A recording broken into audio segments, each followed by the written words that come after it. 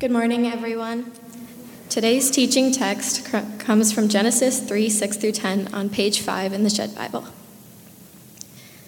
When the woman saw that the fruit of the tree was good for food and pleasing to the eye and also desirable for gaining wisdom, she took some and ate it. She also gave some to her husband who was with her, and he ate it. Then the eyes of both of them were opened, and they realized they were naked. So they sewed fig leaves together and made coverings for themselves. Then the man and his wife heard the sound of the Lord God as he was walking in the garden in the cool of the day. And they hid from the Lord God among the trees of the garden. But the Lord God called to the man, "Where are you?" He answered, "I heard you in the garden, and I was afraid because I was naked. So I hid." This is the word of the Lord.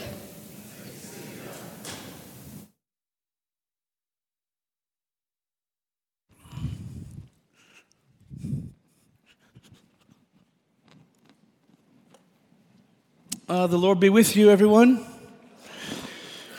Hey, my name is Troy. I'm happy to be one of the co-lead pastors here at Marshall Bible Church.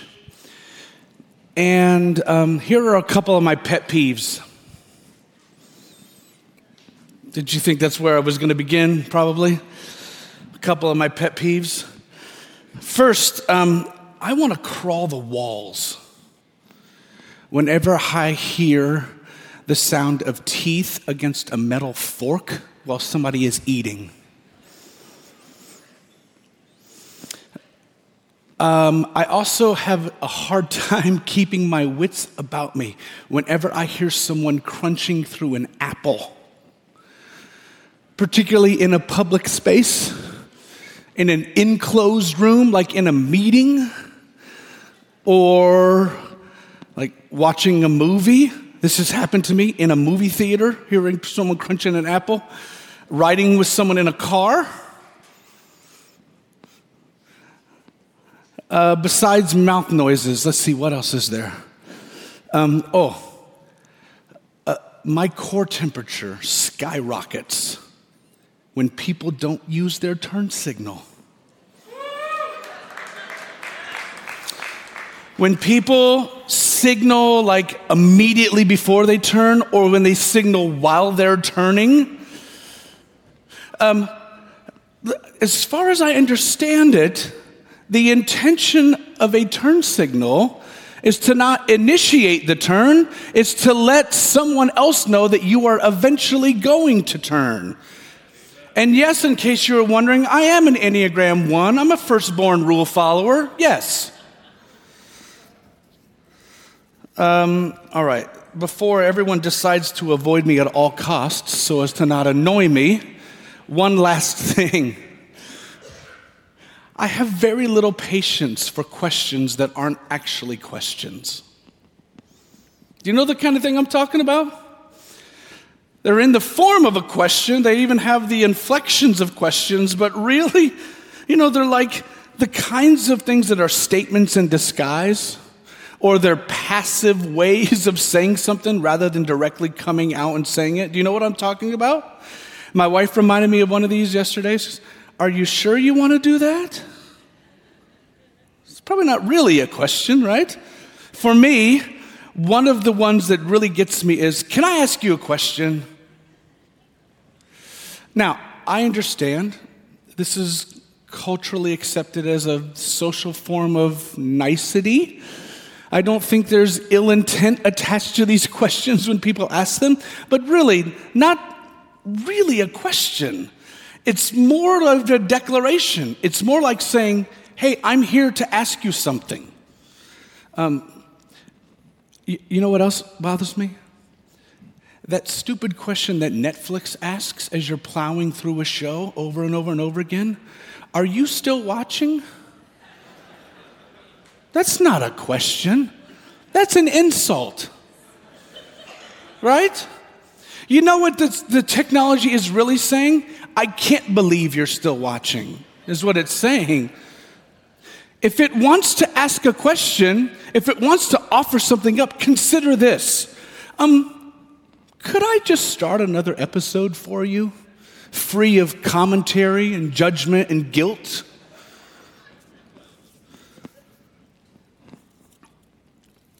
The author Alan Mann He makes this observation in one of his books. To be a Christian is to tell a story that holds meaning for us. And then he continues, and I think he really convicts when he says this companion statement. Our dilemma, however, is that this story is all too often retold in such a way that it has no meaning for others. Now, he goes on for a whole book to unpack a whole host of reasons that contribute to this dilemma. But for our purposes, what I want to suggest is that one of the reasons why the Christian story often lacks meaning for other people is because this story is way too often scrubbed of meaningful questions.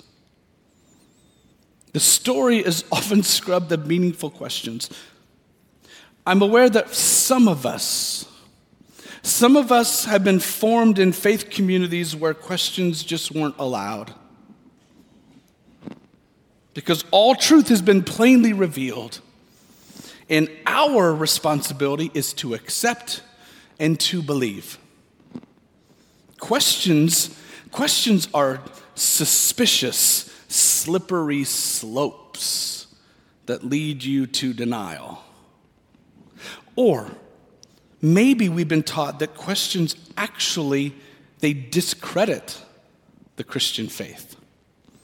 That we are supposed to be ready with answers, not with questions. Some of us have grown up with evidence demanding a verdict. Some of us have grown up with case for Christ pressures. We can't risk looking like there are holes or there are weaknesses in this faith.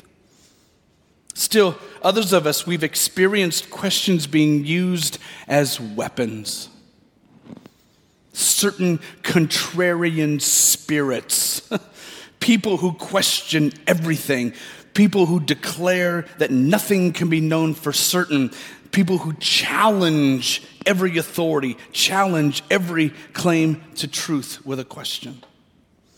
And then I know that some of us just aren't interested in the questions. Some of us are really comfortable with the way things are. And questions can be risky. Questions are potentially really disruptive. Questions might very well be more trouble than they're worth. And then I know, frankly, some of us are simply overwhelmed with everyday life. And we're facing enough questions already. We're facing enough questions on enough fronts already. We don't need to ask more, especially in and of our faith. This new teaching series that we're starting today is called Faithfully Curious. And one of the operating assumptions of this series is that not all questions need to be avoided. Instead, what might it look like for us to be individually and as a community faithfully curious and recognize that questions don't have to be a threat, that questions don't have to be a pathway out of faith, that questions don't have to be always antagonistic in spirit? Could it be that some questions are really, really helpful? And some questions are really, really helpful to be asked consistently, regularly, over and over again. So over the next 10 weeks, we're going to be looking at some of the questions that are in the Bible, questions posed to us, questions that have staying power. And we want to take seriously some of these questions that I think could be considered part of the good work that God is doing, that God has begun in us. Work that I believe is slowly being completed in God's kind timing. You might call these questions evergreen questions. They're the kinds of questions that have the potential, when they are taken seriously and when they are considered prayerfully, questions that I believe can bear fruit in us. Questions that we can return to regularly with faithful curiosity. And I want to also say that during this series, we have no intention to solve or to answer these questions once for all. Like then we can just put those pesky things aside and never have to deal with them again. Instead, we hope that we can develop the kind of posture that the poet Rainer Maria Rilke recommended and encouraged. Be patient. Be patient toward all that is unsolved in your heart. And try to love the questions themselves. Live the questions now. Baked right into the Christian story, baked right into the Bible itself, are questions that we are invited to live and questions we are invited to be faithfully curious about, because there is great transformational potential in facing and in addressing these questions. And maybe no other question in the entire Bible is more evergreen, is more packed with transformational potential than this one that we find in Genesis chapter 3. This is one of those stories that seemingly everyone knows. And yet, so few of us feel good about this story. Some people just dismiss it outright. They dismiss it as a myth. They dismiss it as fiction. Some people just try to sidestep it and try to sidestep the painful consequences stemming from this story. I'm going to imagine that few people would probably be including verses from the first couple chapters of Genesis as your life verse or your go-to place when you need words of comfort. It's probably not this place in the Bible. As we just heard, the man and the woman are in the garden and they both eat from a tree that they're supposed to stay away from. And they realize immediately, at once, they realize something has changed because of this decision. I imagine this is something like a toddler. I have some experience in this right now. Something like a toddler who pulls onto something and it topples over. And there's this look of surprise. This realization, my actions did this. I imagine something like that happens right here. The man and the woman, they react, and then they cover up their newly realized nakedness, and they hear the sound of God walking in the garden. And we get this phrase in the Bible that God is walking in the cool of the day in our text. And now that phrase, in the cool of the day, it's only one word in the Hebrew. And the word in the Hebrew is ruach. It's a word you may be familiar with. It means wind or breath or spirit. So the man and the woman, they hear the sound of the Lord walking in the garden in the Spirit. I find that really fascinating. But nonetheless, I think what we can be sure of is what's being stressed here is that God's presence is known. They know that God is there.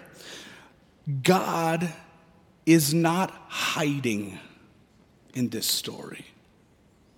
And yet, in response to being aware that God is present, that is exactly what the man and the woman do. They hide. They hide from God among the trees of the garden. And this is a really poignant moment the created is hiding among creation from the Creator. The created is hiding among creation from the Creator. And before any of us is too quick to jump to judgment, let's acknowledge just how tempting this is for all of us. To try and hide from the Creator in what has been created. So tempting. In and among really good things to try and hide. In food,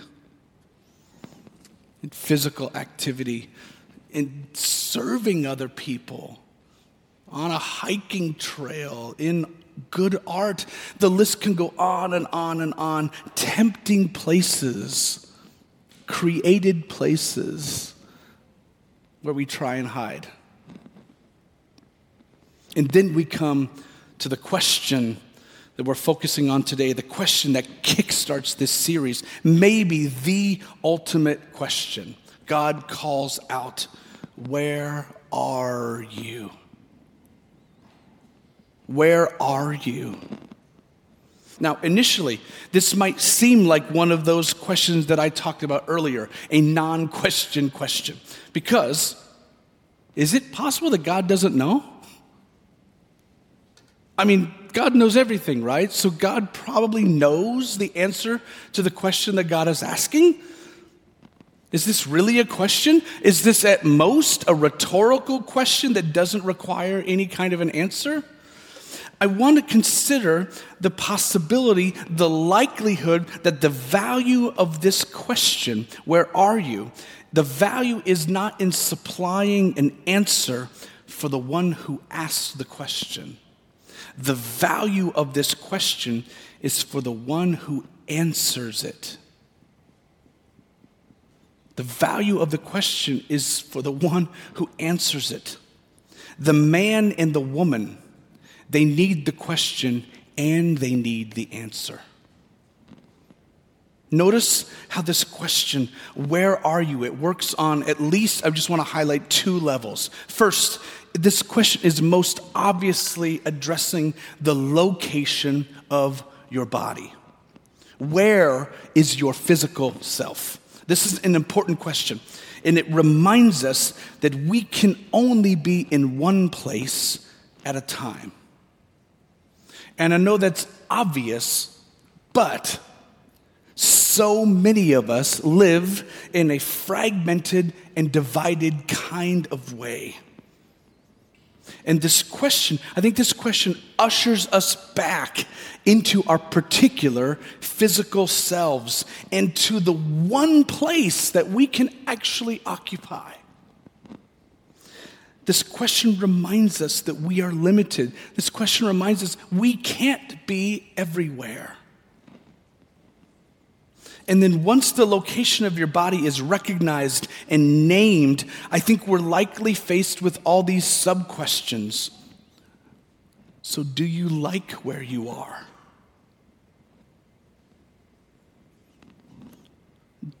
Do you wish that you were somewhere else instead of where you are? And I will admit that for a lot of my life, I've really struggled with the location of my body. I've really struggled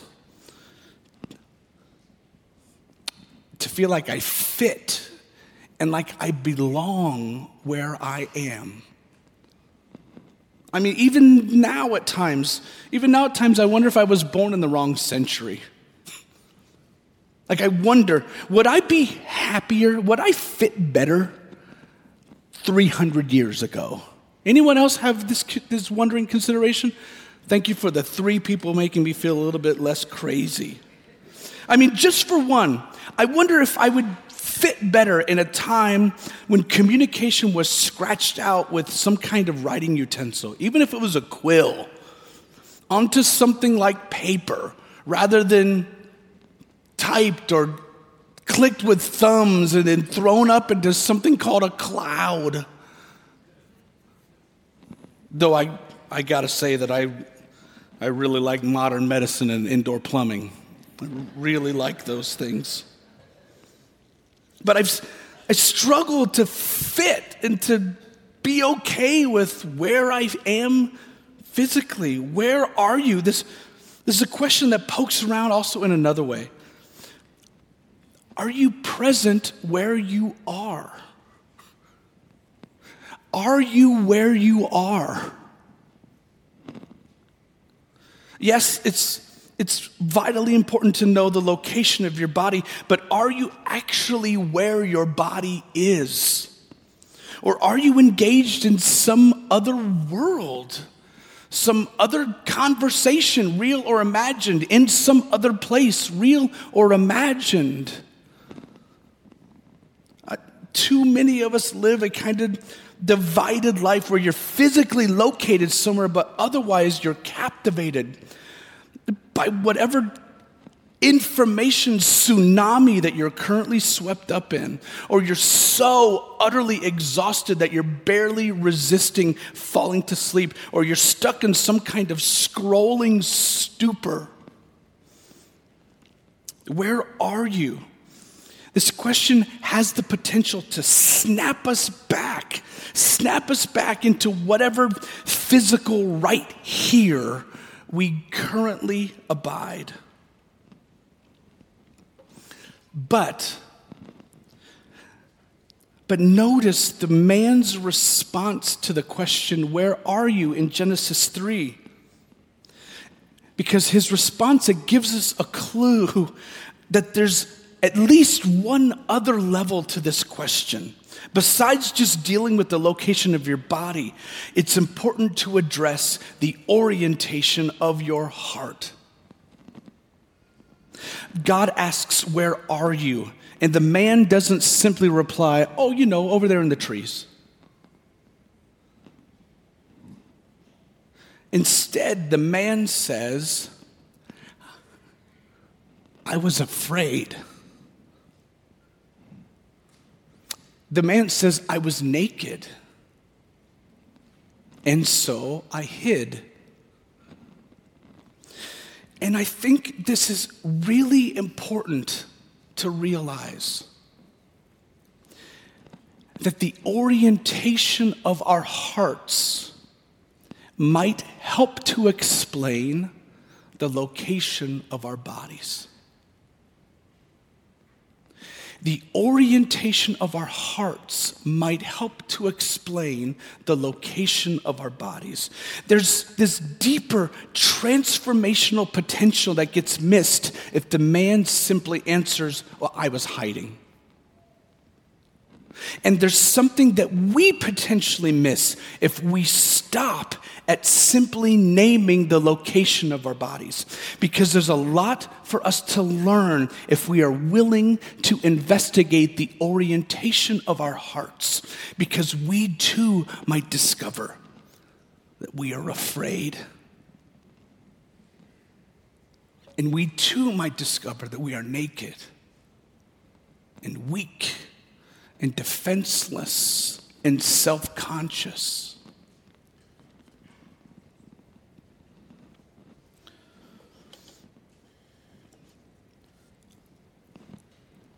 Maybe there's a deep reason.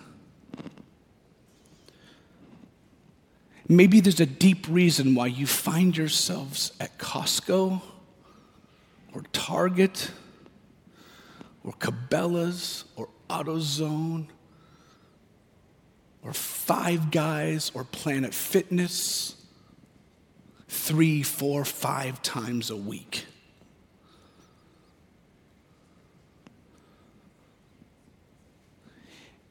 Maybe there's a deep reason that is compelling you to be in these spaces.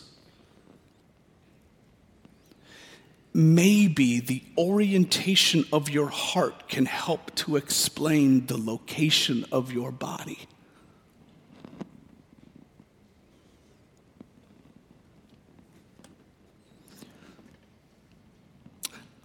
hope you're beginning to get a glimpse of these compelling layers of this question and the powerful possibilities of being faithfully curious about the question. So I just want to leave you with two suggestions. Frankly, there are more questions. I want to leave you with more questions to ask. And I hope that over the next week, that each of us would take some time to ask and to investigate. Ideally, that we would take multiple times this week. Ideally, we would take multiple times every day, if possible, to further investigate and to ask these questions. First, just answer the question, where am I right now?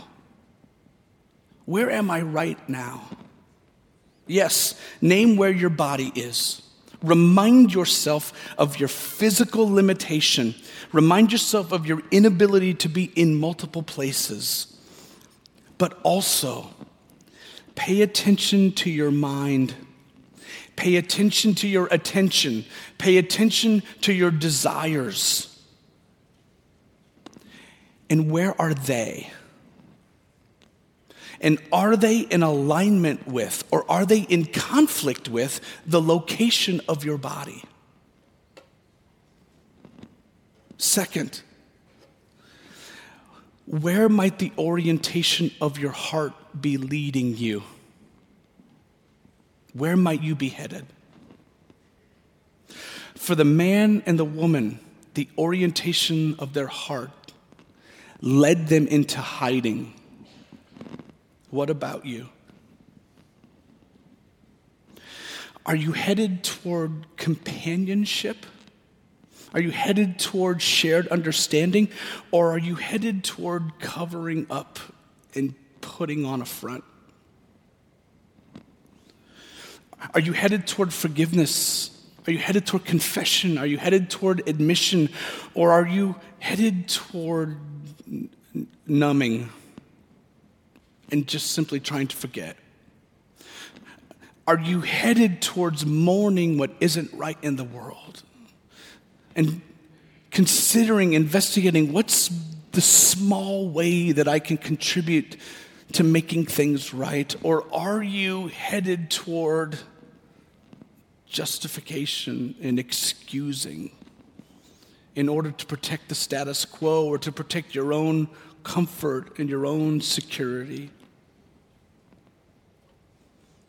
Please take some time over this next week, multiple times if possible, and investigate the orientation of your heart and see if that helps to explain the location of your body.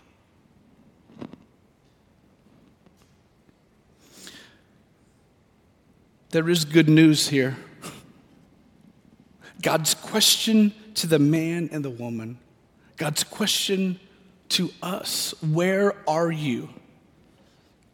This question reminds us of God's steadfast, faithful love. This question reminds us, it's a demonstration of God's powerful resolve to overcome all of the alienation and all of the distance between humans and the divine.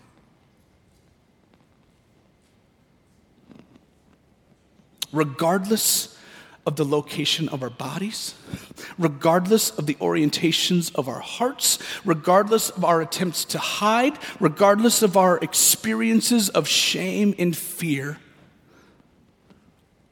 God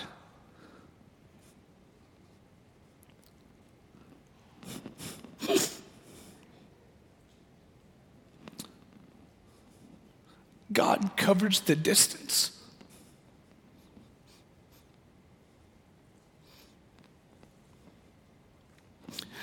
God covers all of that distance sublimely in the person of Jesus, and God enters into our moments through the promised presence of the Holy Spirit, reminding us that there is nowhere we can go to flee God's presence.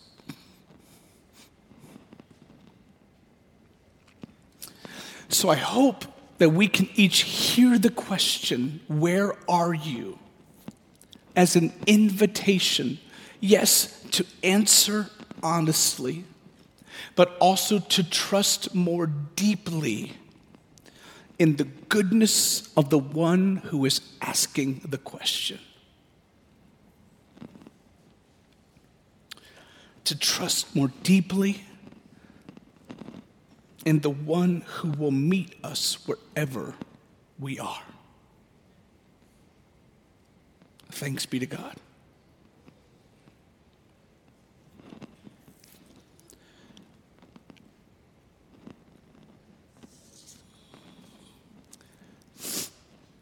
And this table is an exclamation point. Another demonstration of that God who covers the distance. That God who seeks to meet us where we are. And at this table, instead of saying, "Where are you?" says, "Come to me. Come to me." And so, I say to each one of you, the Lord be with you. Lift up your hearts. And let us give thanks to the Lord our God. And we pray with thanksgiving. It's right, God, to give you our thanks and praise. You who are the almighty creator of heaven and earth. So we join you with all heavenly beings and heavenly hosts, the entire company of heaven, who are forever surrounding your throne, singing this hymn to proclaim the glory of your name. Holy, holy, holy Lord, God of power and might. Heaven and earth are full of your glory. Hosanna in the highest. Blessed is the one who comes in the name of the Lord. Hosanna in the highest. So would you, Holy Spirit, would you once again make of these simple elements for us spiritual food? Would we be nourished? Would we be encouraged? Would we be strengthened? And would we be brought more and more intimately into your presence? And would we know in greater particularity your nearness to us? And amen. On the night that he was betrayed, Jesus took bread and he broke it. And he said, This is my body, which is broken for you. So take and eat it.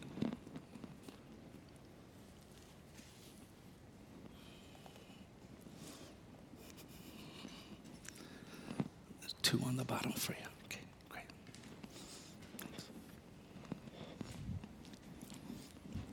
And in a similar way, he took the cup and he blessed it. And he said, this is the new covenant, the new promise, the promise renewed in my blood. Reminding us of the God who covers the distance, the God who is resolved to deal with the alienation, the distance between humans and divine. The God who both says, where are you? And also says, come to me. And so we're invited to eat and to drink, and we tell the story every time we eat and drink it, a story that we try our best to summarize and to tell. These simple phrases that summarize the mystery of our faith, and we speak them all together. Christ has died, Christ is risen, and Christ will come again. So there are tables around the room here. There will be people here to serve you, all allergen-free options. You can pray with people around the walls over here. You can write a prayer into the prayer walls, and we're going to sing as well together. But you're invited to come. So receive who you are.